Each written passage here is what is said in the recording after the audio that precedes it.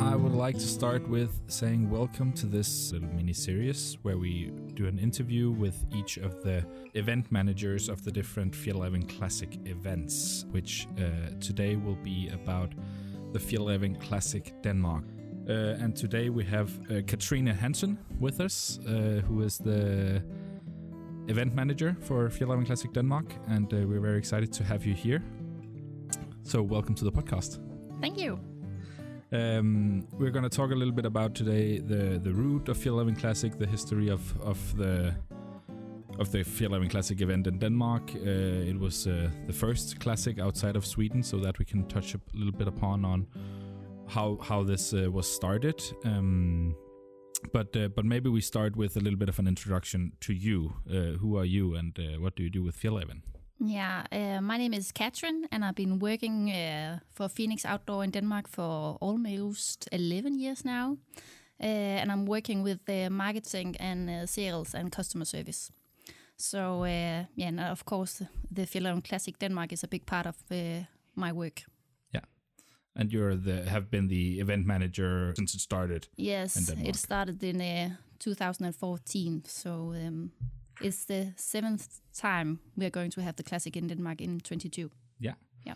And now I mentioned it before, it was the first event outside of Sweden, but it's also quite different from the event in Sweden in many ways in how it's structured. So maybe you could introduce what is Fjällräven Classic Denmark and how does it differ? Now I know that you have walked the classic in Sweden as well. I have. Yeah.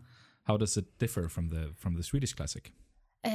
It's different because you walk it in 3 days, and it's about 25 kilometers, so it's also a bit smaller.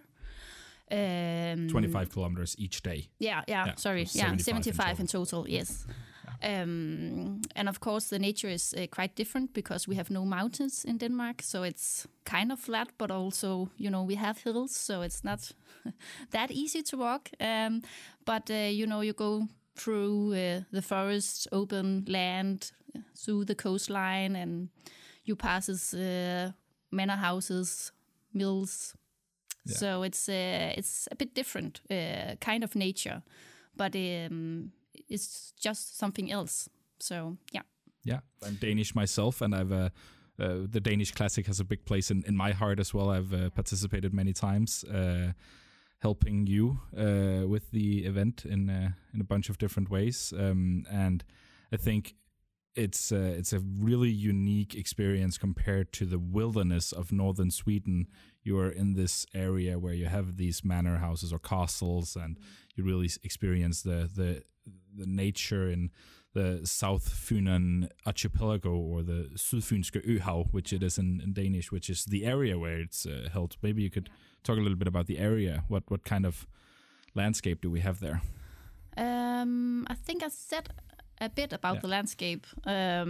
So I don't know what I can say more about that, but of course you also walk through some small towns, and you don't do that on the Swedish one too. So it's kind of different, but that's also a part that makes it special because it's never far away from civilization. So we have a lot of beginners who want to try the outdoors, and this is a very good way to try it because maybe you're unsure if you can walk for 3 days, 25 kilometers each day, but if okay, it's possible for me to drop out if I can't handle it.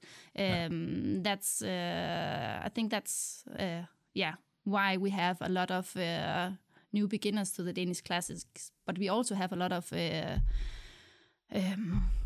people who are very experienced. So it's really a lot of different people attending. Also, if you see their age, the youngest one we had was only 6 months, and the oldest one was 79. So it's really a trick for everyone. Yeah, and I think the trick is also very different. I remember that Carl, the global event manager for Fjällräven Classic, told me that it's one of because of the landscape, and it's not so hilly in the same way as it might be in Sweden or in Germany or in the US. It's quite a fast pace, a lot of people tend to hike it in. So that is what makes it challenging in a different way, I guess. Also because you need to walk 25 kilometers each day, because we have a camp each day that you need to reach. Because in Sweden, you're allowed to camp wherever you want. So if you want to stop the day at 10 kilometers, you just do it. But that's not possible at the Danish Classic. So you need to walk the whole 25 each day and reach the camp. And that is a lot of kilometers for many people when they are not used to carry a backpack, for example. Yeah. So, It was actually the first event that introduced this 3 days, 2 nights concept, which basically have been the model for all the future classics afterwards. How was that? Why is that the case, and why are you not doing it like the Swedish classic?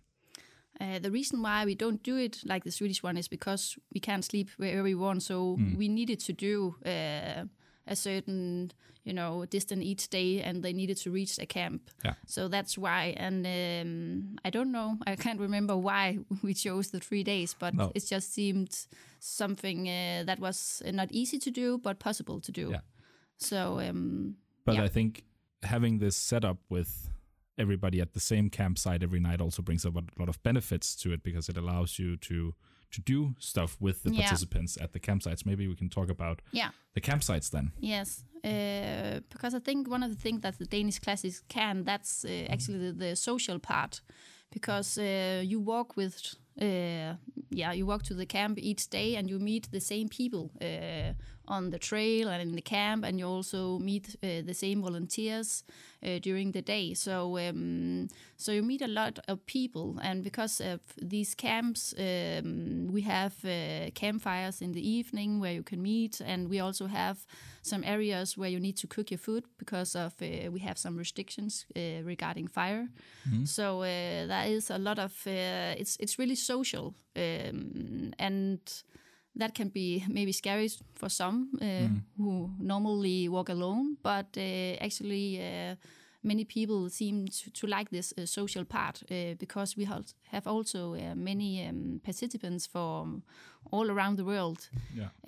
Actually, the last time we had Classic, that was in 2019, we had 39 different countries. So it's also a possibility to know and talk to people from all over the world. And that's quite easy when you have these spots that you can meet at the campfire, at the tent place and everything. Yeah, now how many participants are there in total? Total is about 1,000. We started up with only a couple of hundred mostly Danish participants in 2014.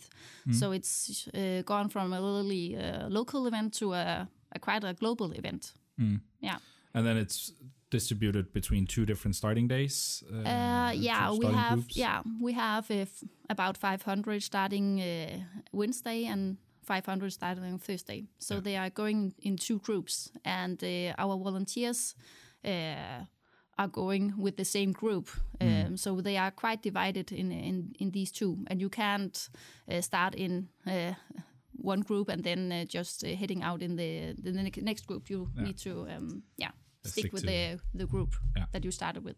Yeah, but that's, I think the social aspect is really important to emphasize with this kind of setup, and that's also the case with the other classics that are outside of Sweden, where you actually have, I think we have like live music at around the campfire at the Classic Denmark, and like different social, just people sitting down having their dinner together, and that also happens a lot at Sweden Classic, but it's more scattered anyways. And whereas as in Denmark, it's a fixed timeline, which allows people. We have a lot of participants who arrive on their own, but they are kind of either making friends along the way, or they participated the year before, I guess, and made some friends that they're then joining this year. I think it's a great social builder that way. It definitely is, yeah.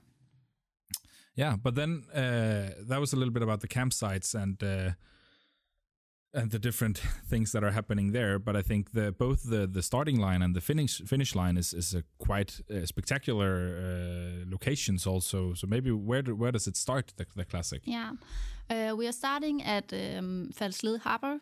and that's of course by a harbor.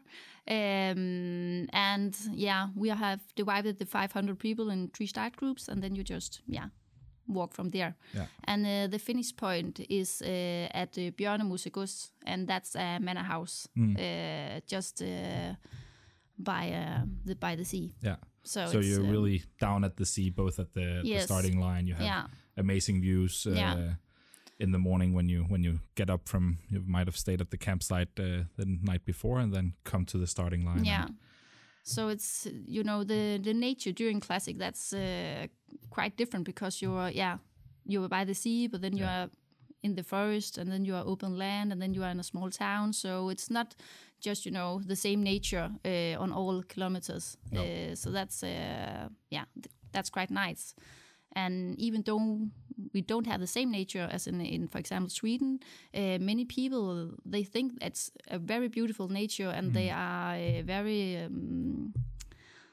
they didn't know that we had that kind of nature in Denmark. So so people are very, very positive about it. Yeah.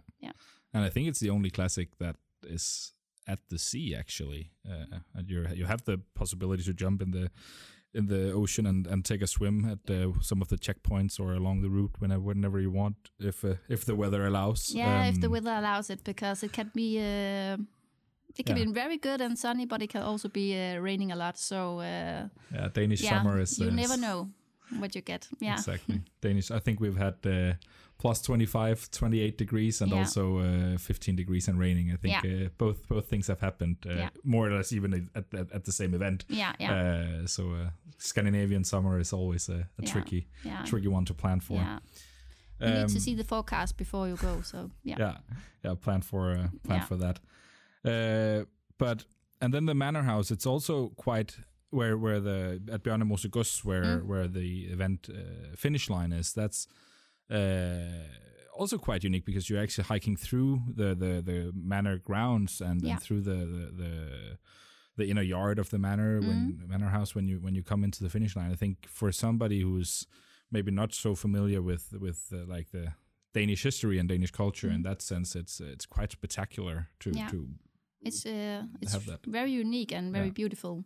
And we have the final party in their backyard, so that's exactly. Really beautiful. Yeah, because you do the trekkers in event as they do at the Swedish Classic, in the same way, with live music and a bar and everything. So you can really celebrate that you have reached the finish line. But with 1,000 participants then in this environment, I guess, and you already mentioned a little bit about all the volunteers, that they follow the same group, but maybe you can deep dive a little bit into the volunteers. Who are they, and what do they do during the trek? Yeah, the volunteers, they are very unique for us, because they are a big part of Fjällräven Classic Denmark, and without them it will not be possible.